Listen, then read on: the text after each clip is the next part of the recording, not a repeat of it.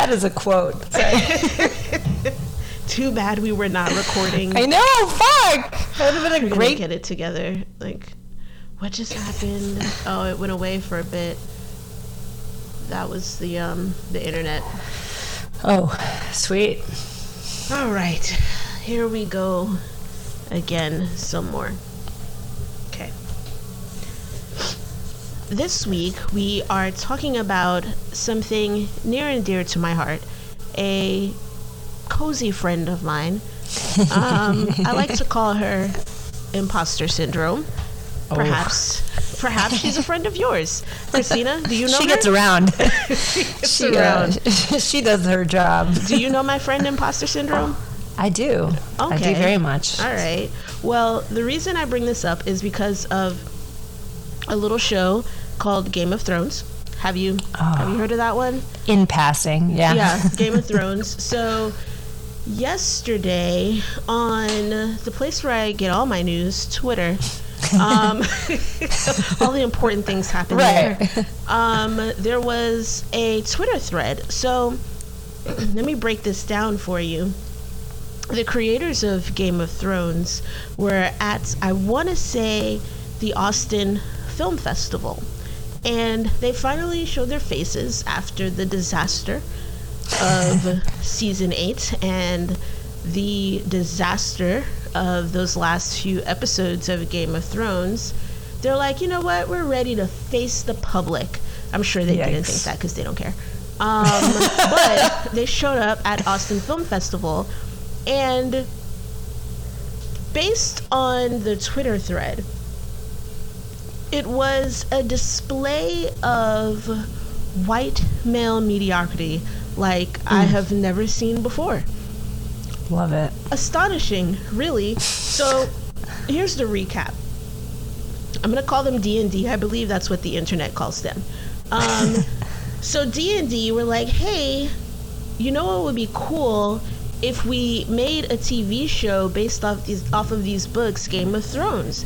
And we'll just go to HBO and be like, hey, I know I don't have any experience, and I know he doesn't have any experience either, but if you could please give us millions of dollars to make a show, that would be great.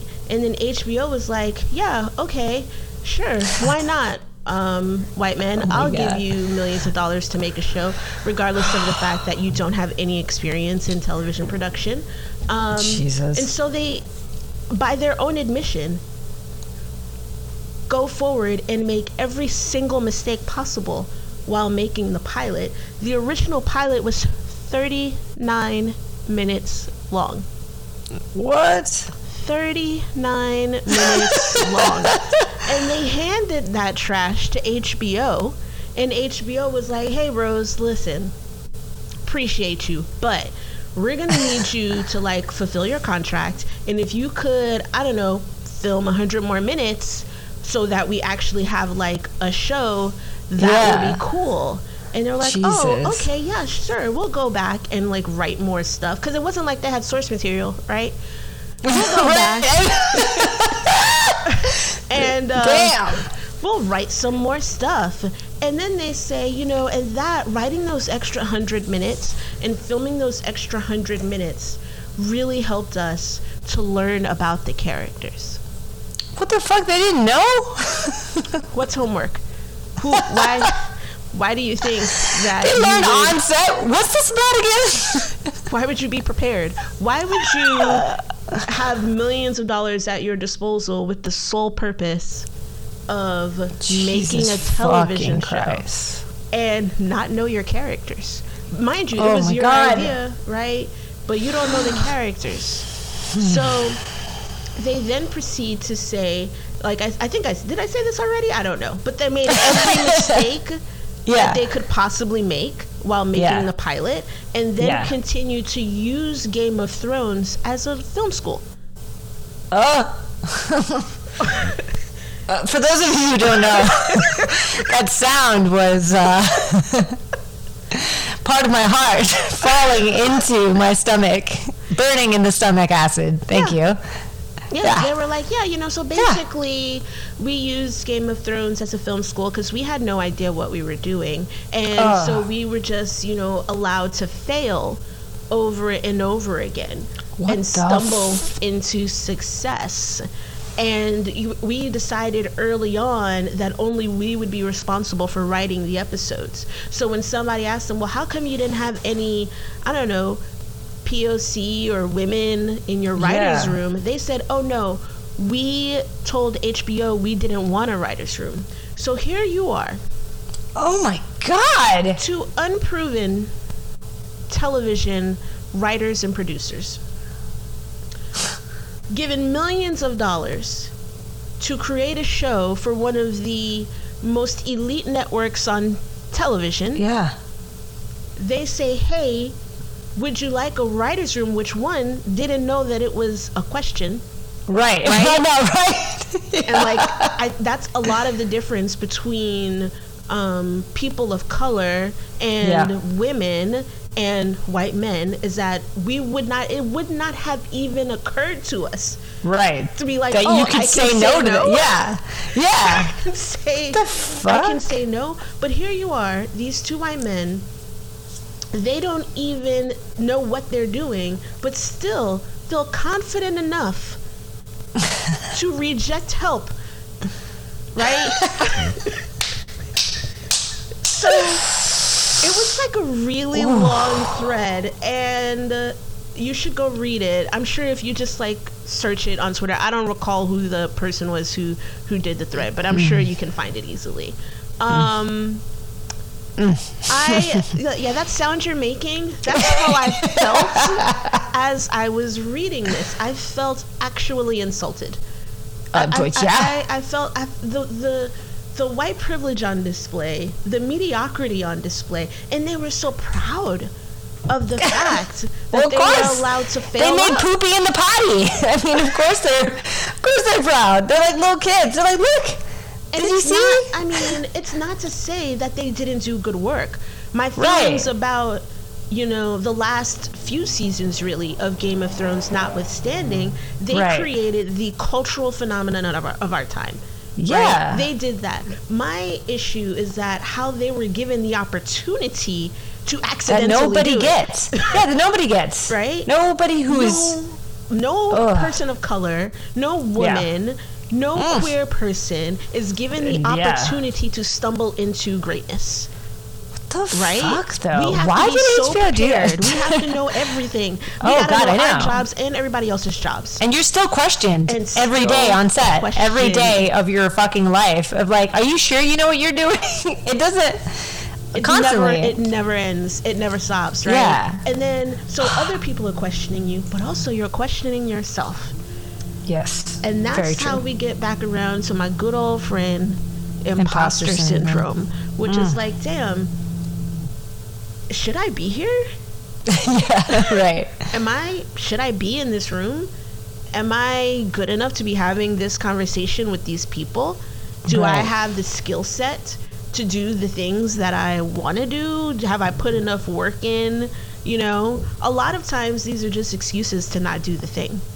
Right. Sometimes they're excuses to not do the thing. But it all boils down to fear. Right. Wherever you start, that's where it all ends up in the first place.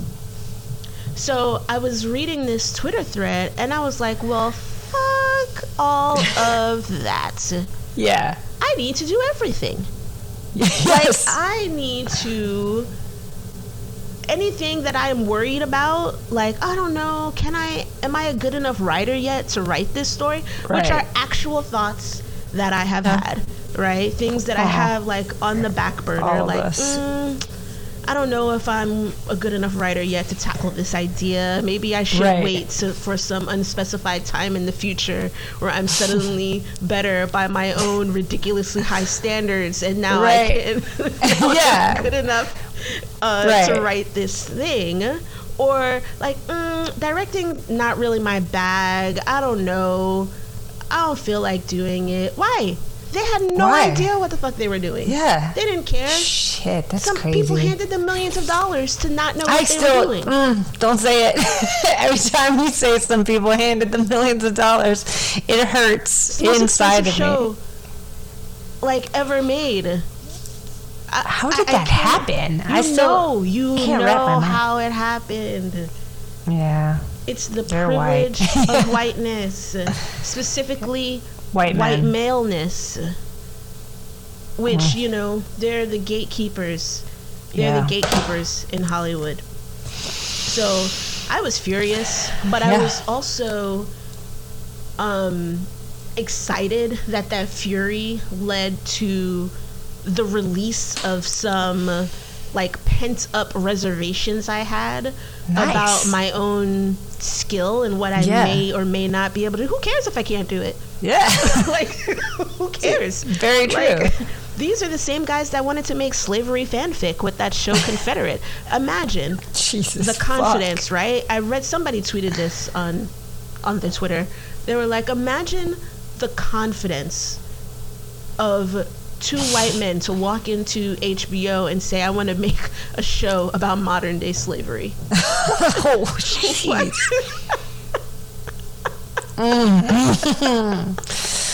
My goodness. Same guys. But of course, now that I know the full story of how Game of Thrones came to be, of course they walked into HBO and said that. And of course HBO was like, yeah, sure. Yes, let's do. Mind you, after the backlash, haven't heard anything about it since then, and since they tried to like add after the fact like black people to the creator space. They're like, oh, maybe we should have like a black executive producer also, so that we don't look like the worst of the worst. Jesus. But I don't know. What is your experience with imposter syndrome? I mean, I've had a lot of the same kind of, you know, you always feel like you're not prepared enough.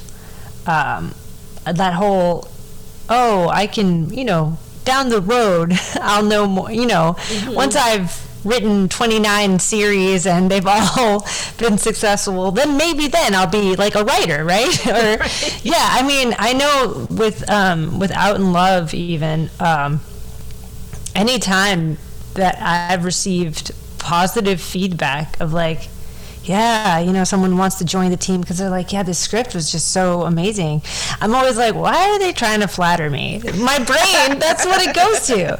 Anytime it's like an actor, like anyone on the crew, I'm like, okay, that I get it. Don't worry, you're already working with me. And then I'm like, wait a minute, you know, they're volunteering their time, and they're still like.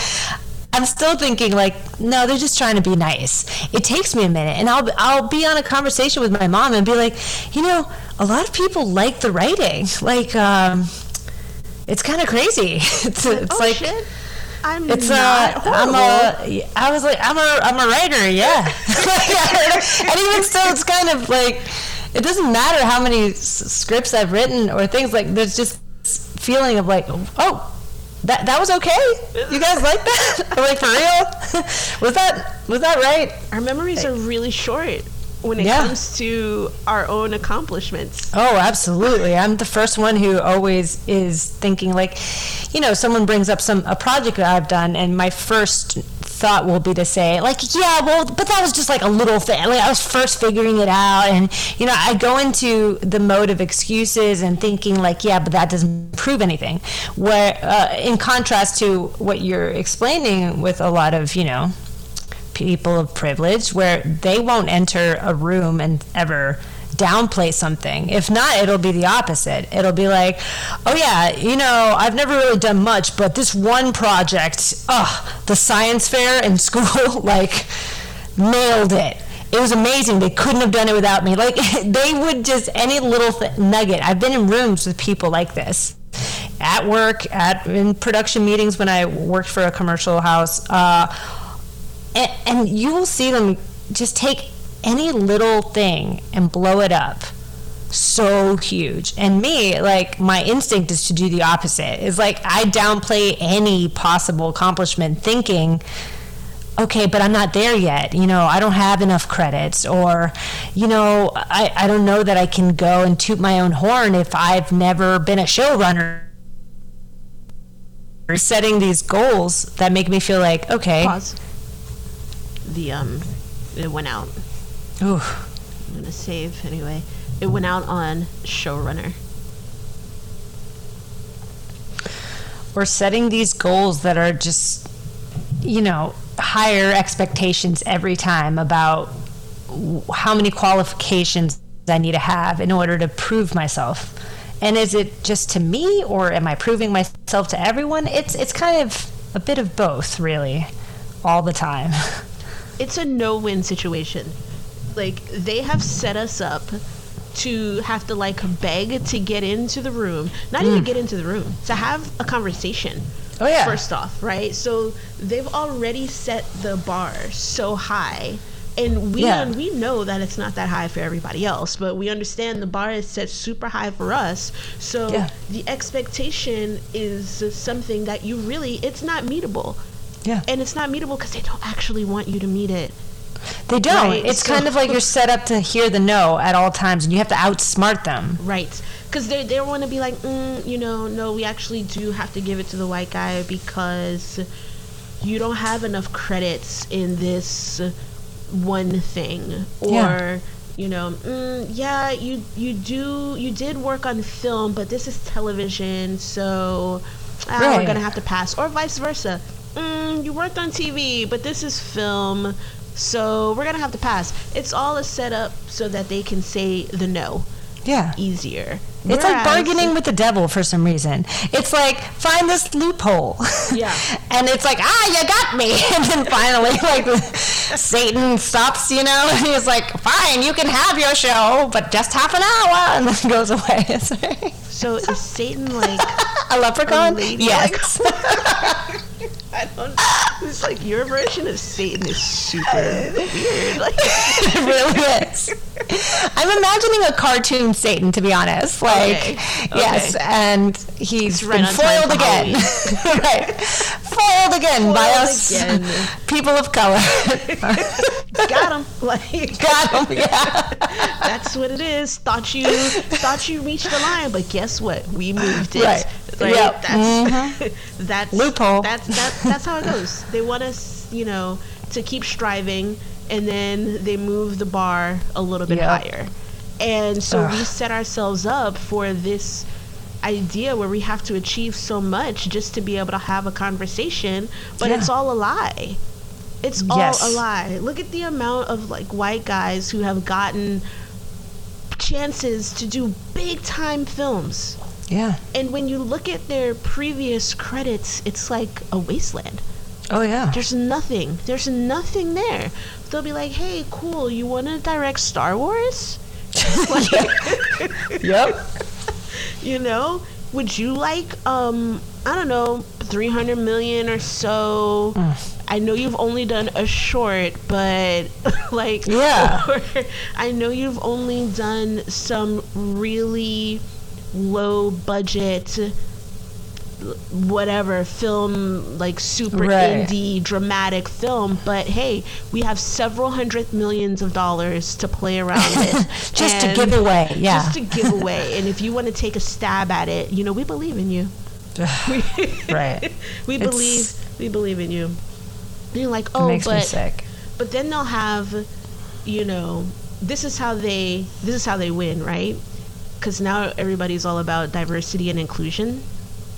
And so they want to be able to pat themselves on the back and say, oh, but look, our writer's room is super diverse. We have a whole ass black person in there.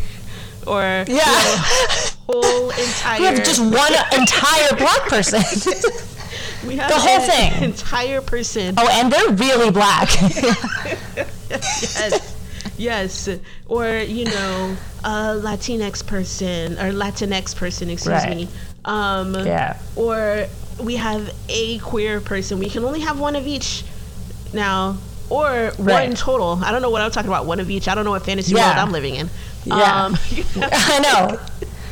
We can only have a biracial queer person who strikes all the boxes. Let's get all the boxes. And even better if it's not biracial white and something. If it's like two minorities mixed, right? And then they yeah. I'm gonna pause. They're like, you're going. Yeah, they're like, perfect. I'm gonna pause. We I got don't know them what's all. happening. I'm pausing. Now we get a grant.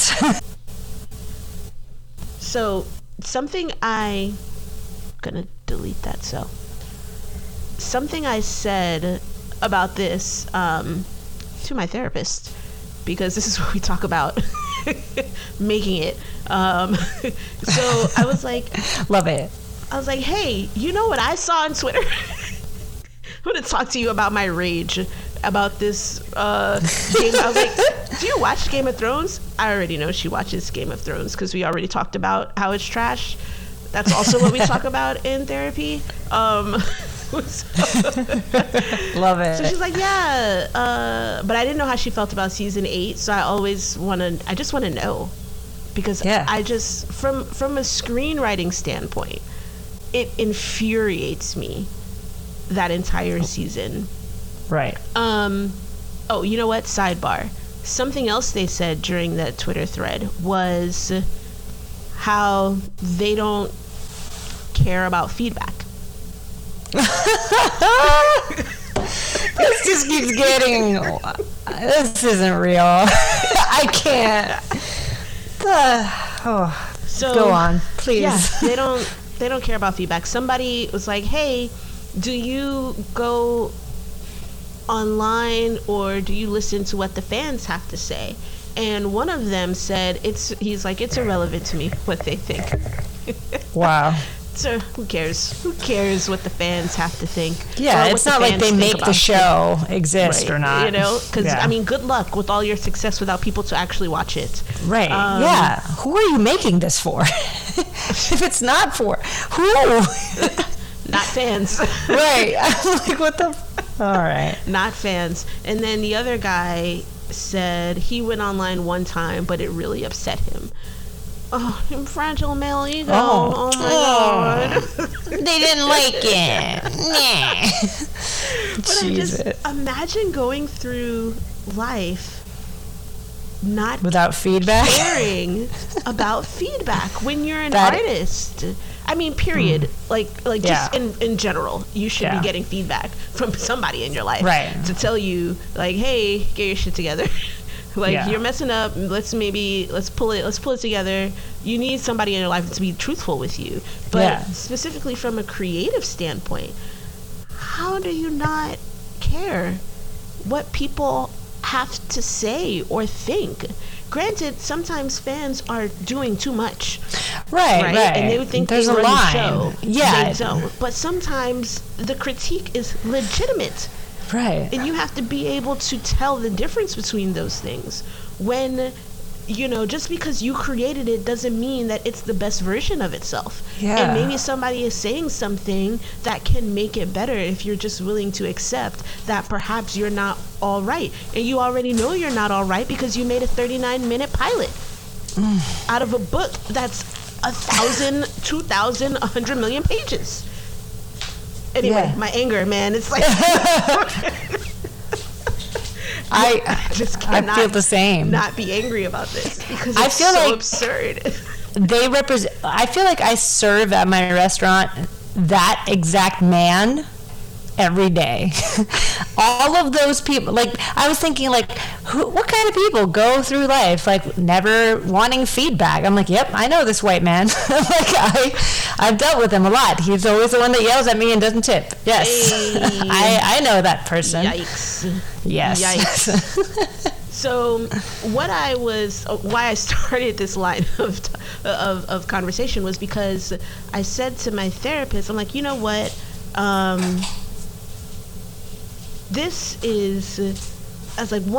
has made me very angry because I realize I'm more angry at myself because I expect white men to white men, you know, it's what they do. But more like angry at myself for not realizing the jig sooner.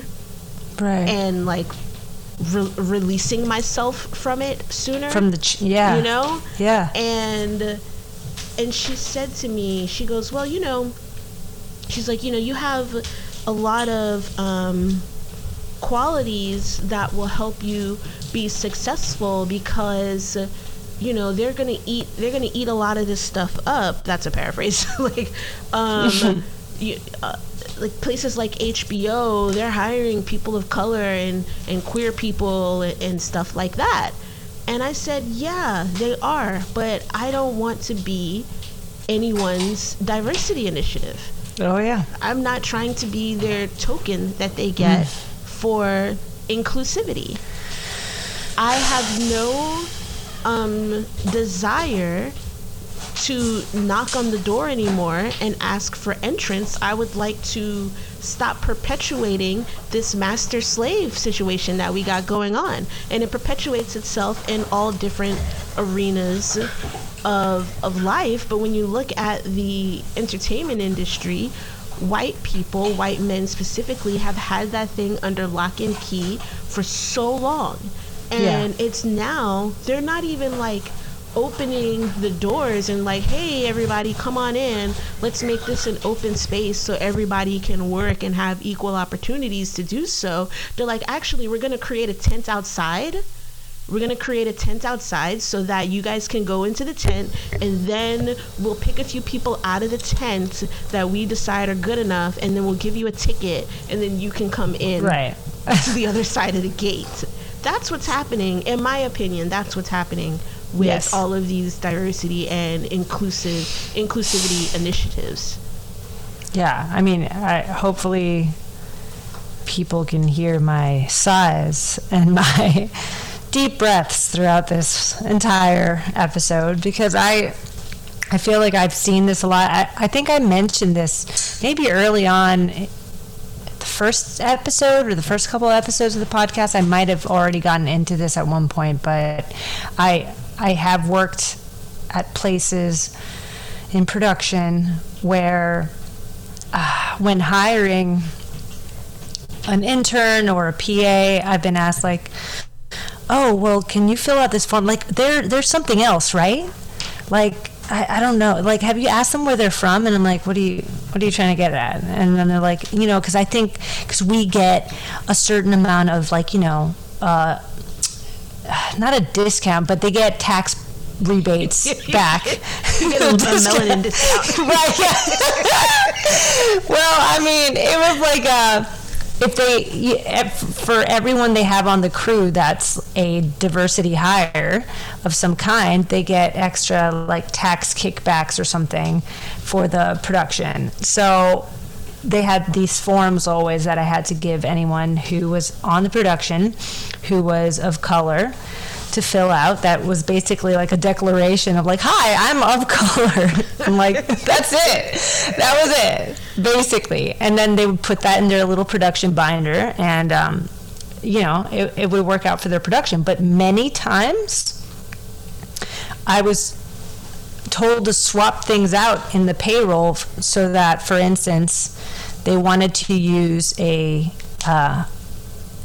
intern who was white as the actual PA because they really liked her, but they had me write down as if it was our intern of color who was on the production, so that they could still get the money. The points?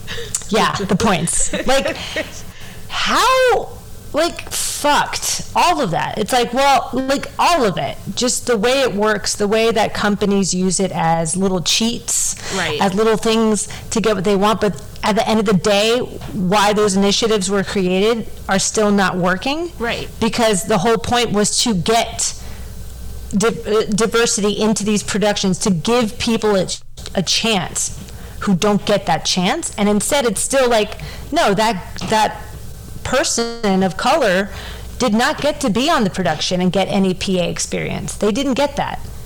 It was this white girl who did. And I hate that I know that. Yeah. And that I was a part of that in any way. Did they think you were white? Oh my God. So they thought a lot of things about me. At first, it took them a while because I'm what a lot of people like to call sometimes ethnically ambiguous. And by a lot of people, I mean white people. but they're just like, what are you? And just so, what is that? And I'm like, get out of my face. So exotic. Yeah, I know. Yeah, oh my God, if I had a nickel. Exotic. They love that. They love to throw that in like it's going to make me feel really sexy or something. I'm just like, what? Shout out to Glitter, by the way. Right. Yeah. I don't know if you are familiar with that excellent film. Yes, I am. It's one of my favorite lines of all time. Oh my God. Continue. Yeah. Yes. But so they knew with time, when they realized that I was Cuban, they were like, one of my bosses said, oh my God, you know what would be hilarious? Oh God. If we recorded the company voicemail in Spanish. And I was like, what?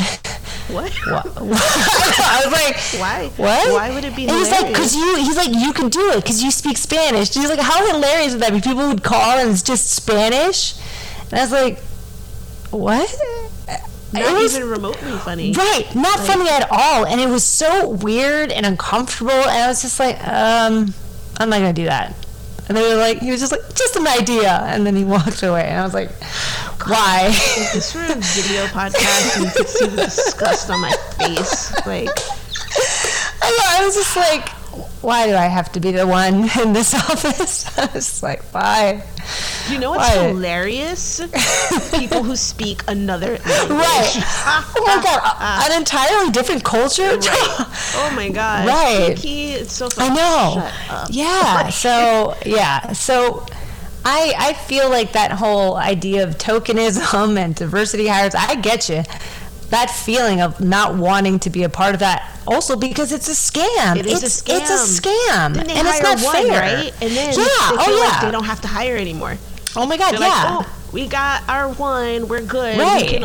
We can hire all white people from here on out, and we don't have to think about it anymore. And just like in the case that I just stated, or they underutilize the person that they do hire. They don't put any responsibility on them or use them for anything legitimate. They just have them on there, like on deck, like so that if someone comes and takes the tour, like, oh, there, come here. There's our person.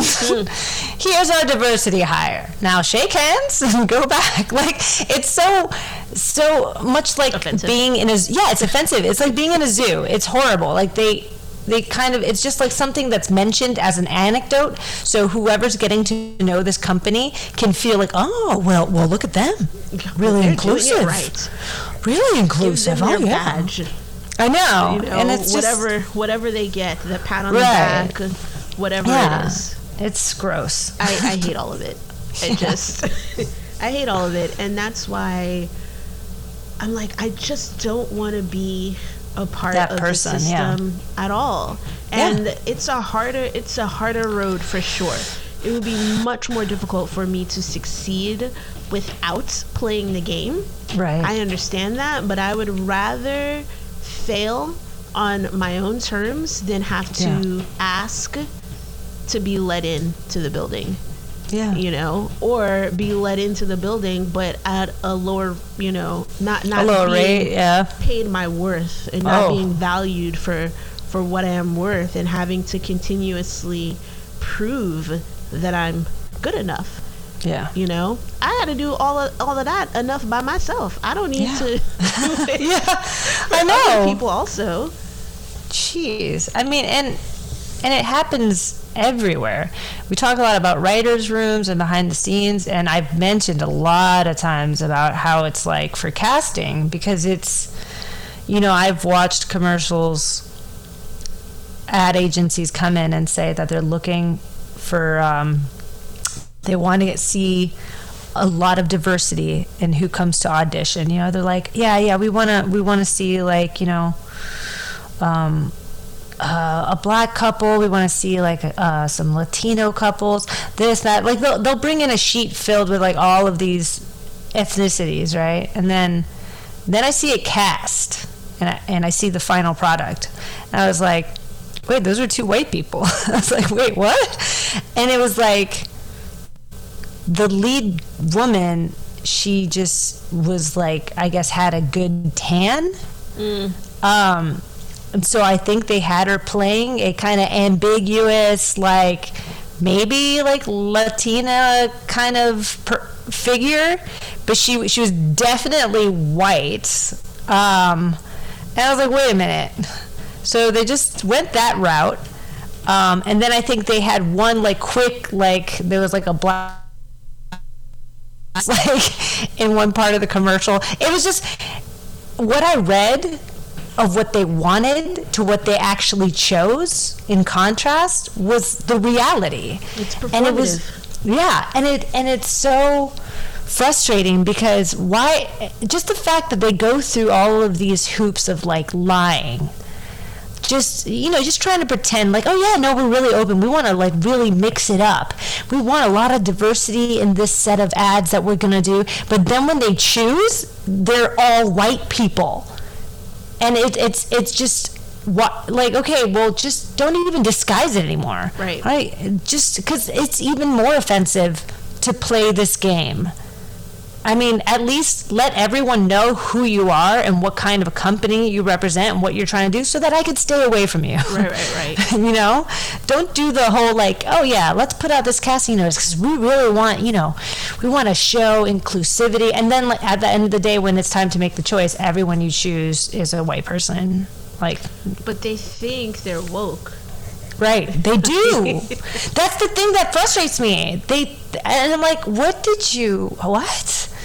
How? You know, I mean, this isn't even, I mean, yes, people will say it's gotten better, and yes, things are moving forward. Pause. I always have to remember pause does not mean freeze.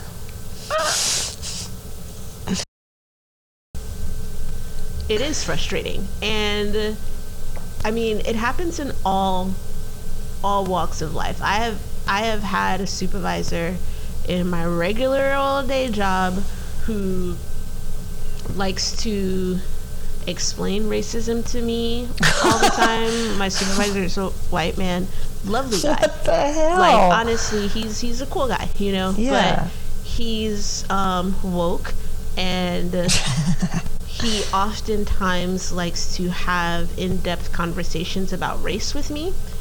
I don't know what it is about me, why a lot of white men like to have these conversations with me, but it's a theme in my life, actually. Jesus. That this happens. So, yeah, he's like, you know,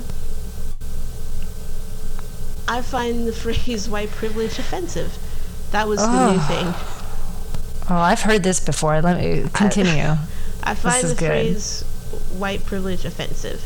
I'm like, well, it shouldn't be, because like, you shouldn't take it personally. It's not about, you know, what you yourself have done against people of color.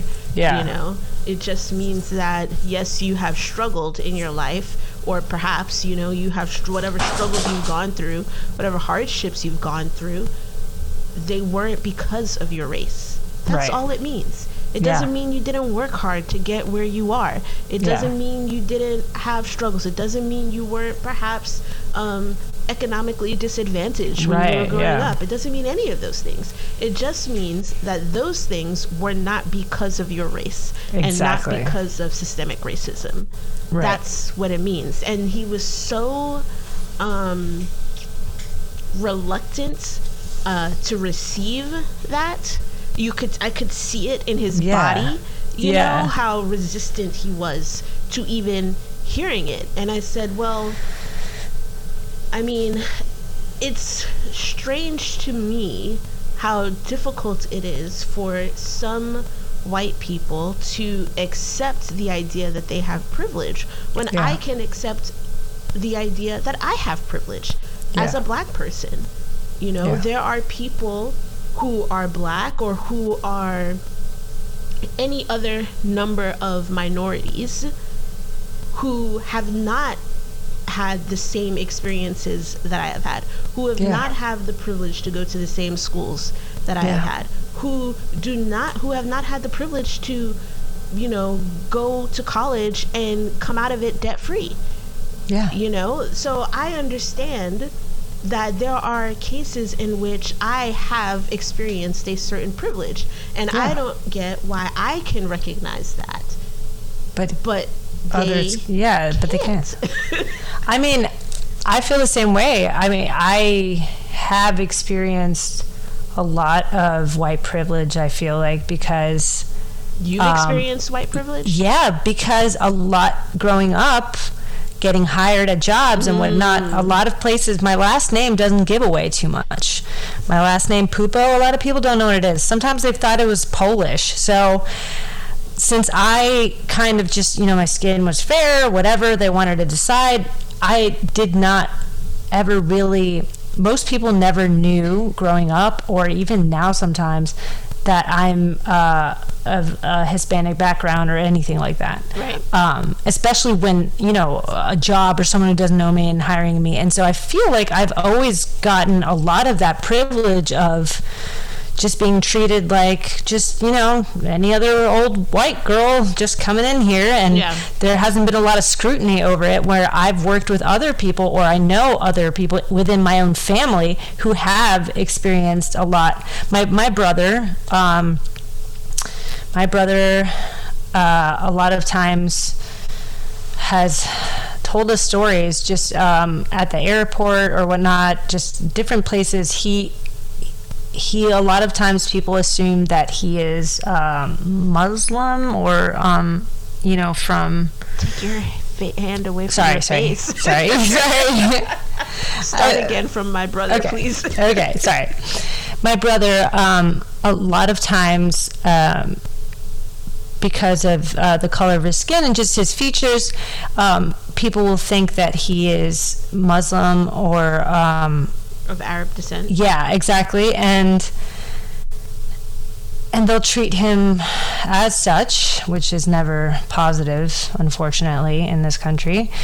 And treat him in a racist way. Yeah, exactly. Let's say the words. Right, yeah. And they'll be racist, or they will kind of wonder, put him aside if he's like,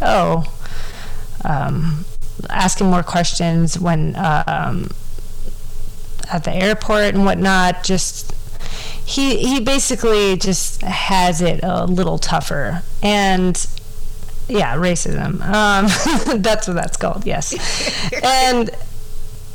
and just people within my same family that I feel like have been treated a certain way, that it took me a long time to be treated that way.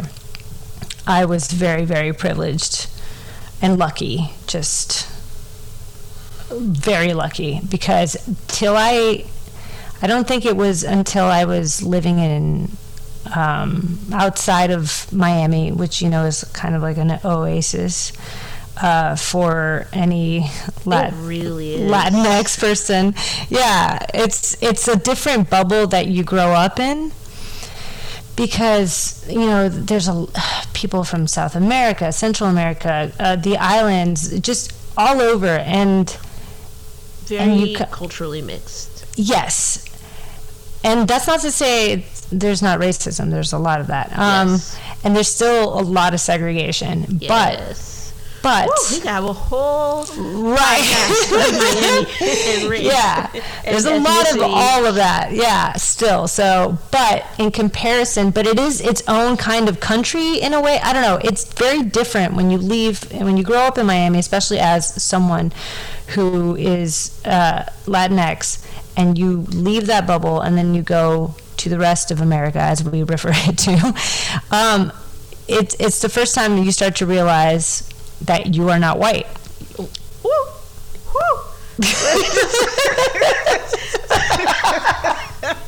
Woo! I'm glad you said it, because listen,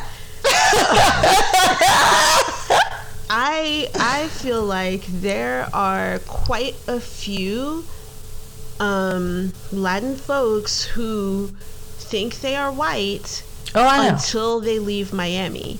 Yep. And this is people that I know. And I try to explain to them that, like, you feel good here. Here you're the majority. Right, yeah. Once you leave Miami-Dade County Once you leave, I'll say, once you go further than Palm Beach, the white people are going to let you know that you're not white. Yeah.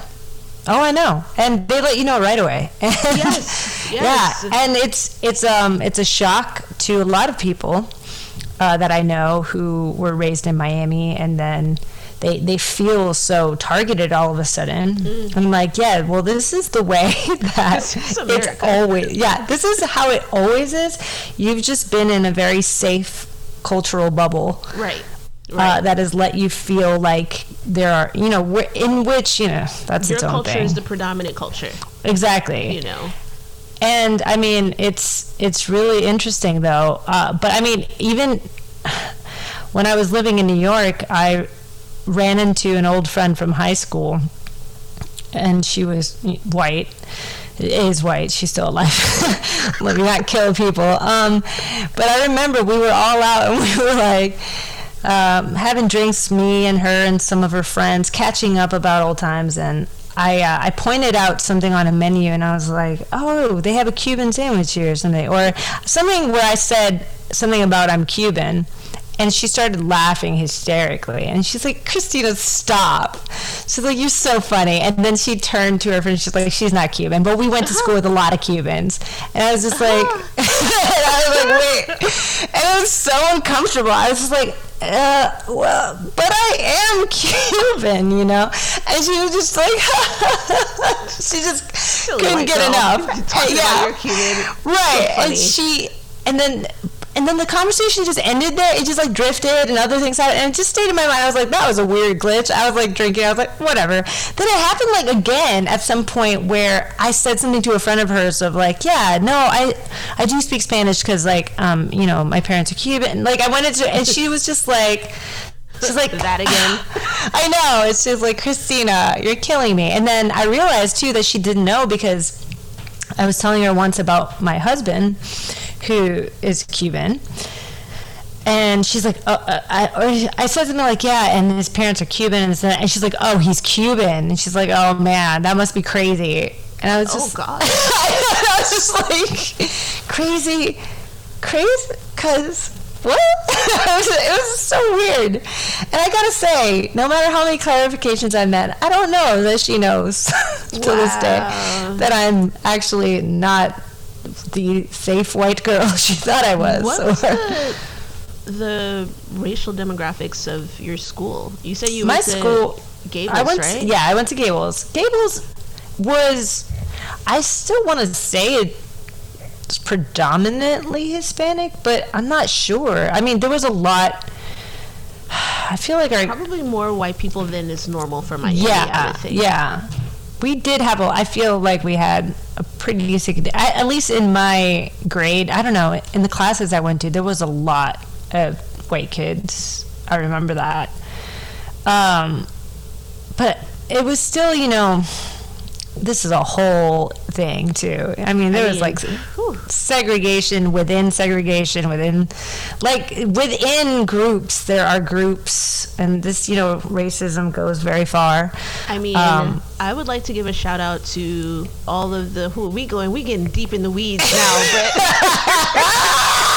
but started with open the door. Thrones, but I would like to give a shout out to the kids in my high school that I went to both middle school and high school with.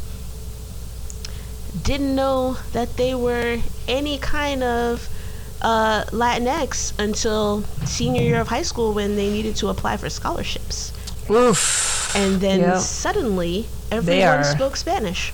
Yeah. Suddenly they're like wearing the flags. Like, I've been going to school with you since 13. Yeah. How can it be that you've ignored, at least in school, this part of yourself until it became relevant to getting that money? So, shout out to them. Yeah. But this is like the huge issue with all of these with racism, these programs, the way things work.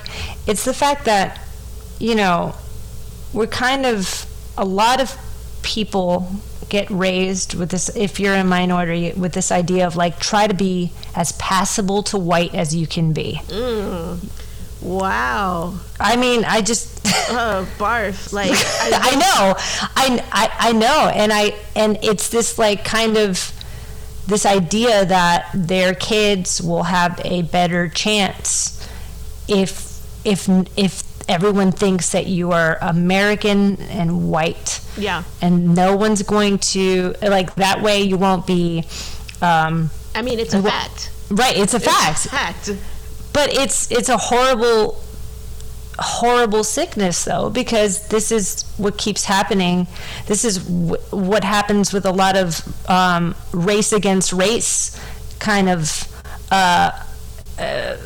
like self-hatred, animosity. Yeah, self-hatred. Like, this idea that like, oh, we all, well, I hate Latinos because they're this way, and Latinos are against blacks, and then everyone's like saying something about this Asian dude, and it's like all of this hate that ends up happening within these minorities, rather than everyone realizing like, okay, wait a minute, we're fighting because don't like any of you. Yeah, or any of us, rather. Exactly, and they're taking away everything from all of us, and instead of us trying to just rise up and as who we are and trying to give each other this leg up that we need in order to get where we need to go, it's kind of implanted in our brains by colonialism and everything of, hey, we need to just, let's dance for the white man. Or somebody's got to be better.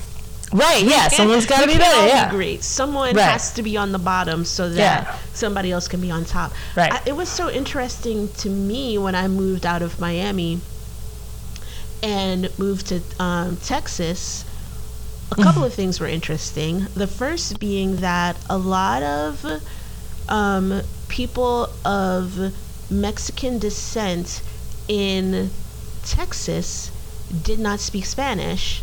Right. And that's neither here nor there, really. It was just shocking to me coming from a place in which, like, Spanish was the expectation. Yeah. Oh, yeah. You walk into a place assuming then they would just start speaking to me in Spanish. Didn't matter what your skin color was or anything like that. It's totally irrelevant. They expect that everyone speaks Spanish. Yeah. And so when I went to Texas, it was really interesting the differences between, you have two populations in which predominantly the folks are Latinx, but in one situation some of them didn't even or they didn't know Spanish, or they refused to speak it in like with another person who spoke Spanish.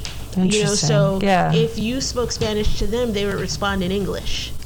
Right, and I was like, oh, this is a bit weird. Yeah, it's different. It's like, this is a bit odd for me, and I just wanted to dig into like why that is. Like, why have you removed that part of yourself? I mean, we know why, but yeah. But it was fascinating. But something else that I realized when I moved there was that there was a lot of sort of, I don't know, not animosity, maybe discrimination, I guess, between different Latinx people. Oh, yeah, like, well, that's always Mexicans versus Colombians versus Puerto Ricans versus, it is I was like, very real. What's happening? Oh, I know. It is very real. I did not know that was, I really had no idea that was a thing. Yeah, well, I was explaining this actually recently at work to one of my Australian coworkers, just about, we went on this whole road of, it started with me talking about the different dialects of Spanish and how some countries think they have the best Spanish over the other countries, which is a thing. And there is a lot of racism and discrimination between countries within South America, Central America, all of it. I mean, it's very confusing, honestly, to me. it's the way I feel about all of it, where I'm like, what are we doing? But Right. and even taking race aside for a second, and then even just thinking about the dynamic between women, it's kind of a similar thing where if you speak to a lot of and I say older women because I'm thinking that this is changing, but maybe it isn't changing. But this idea has always been put into the head of women that you have to kind of step on each other to get to the top. Like there could only be one woman on top. There's room for one woman. So instead of helping each other out, it's this idea, because I've always wondered why growing up, I've always heard these tropes and these things of like women are catty and women will backstab you to get ahead and all of these things. And I'm like, why? Why are we set up to feel this way? And it's because, again, the white man in power who is offering one slot to one person of each thing, It's kind of like there's not room for many black people, just one black person, preferably a black man, right? And then there's not a lot of room for many women, just one woman, preferably. Let's get in a white woman then, and it's just like we're designed to fight within each other because we're playing into this system where it's they decide for us how many slots and opportunities they will give us. And that's the bullshit that needs to stop, because we need to be the ones creating the opportunities instead, and we need to be the people opening the doors to each other rather than playing that same game over and over. That's a whole word you just spoke. Like that is why I'm doing what I'm doing. That's why you're doing what you are doing. That's why we met at Klexicon and connected and understood one another on that level. And it's the understanding that it's time to take charge of the narrative. Yeah, exactly. Like, let's stop allowing them to write our stories. Yes. I mean, if I could slow clap, this would be my time where I'd stand up.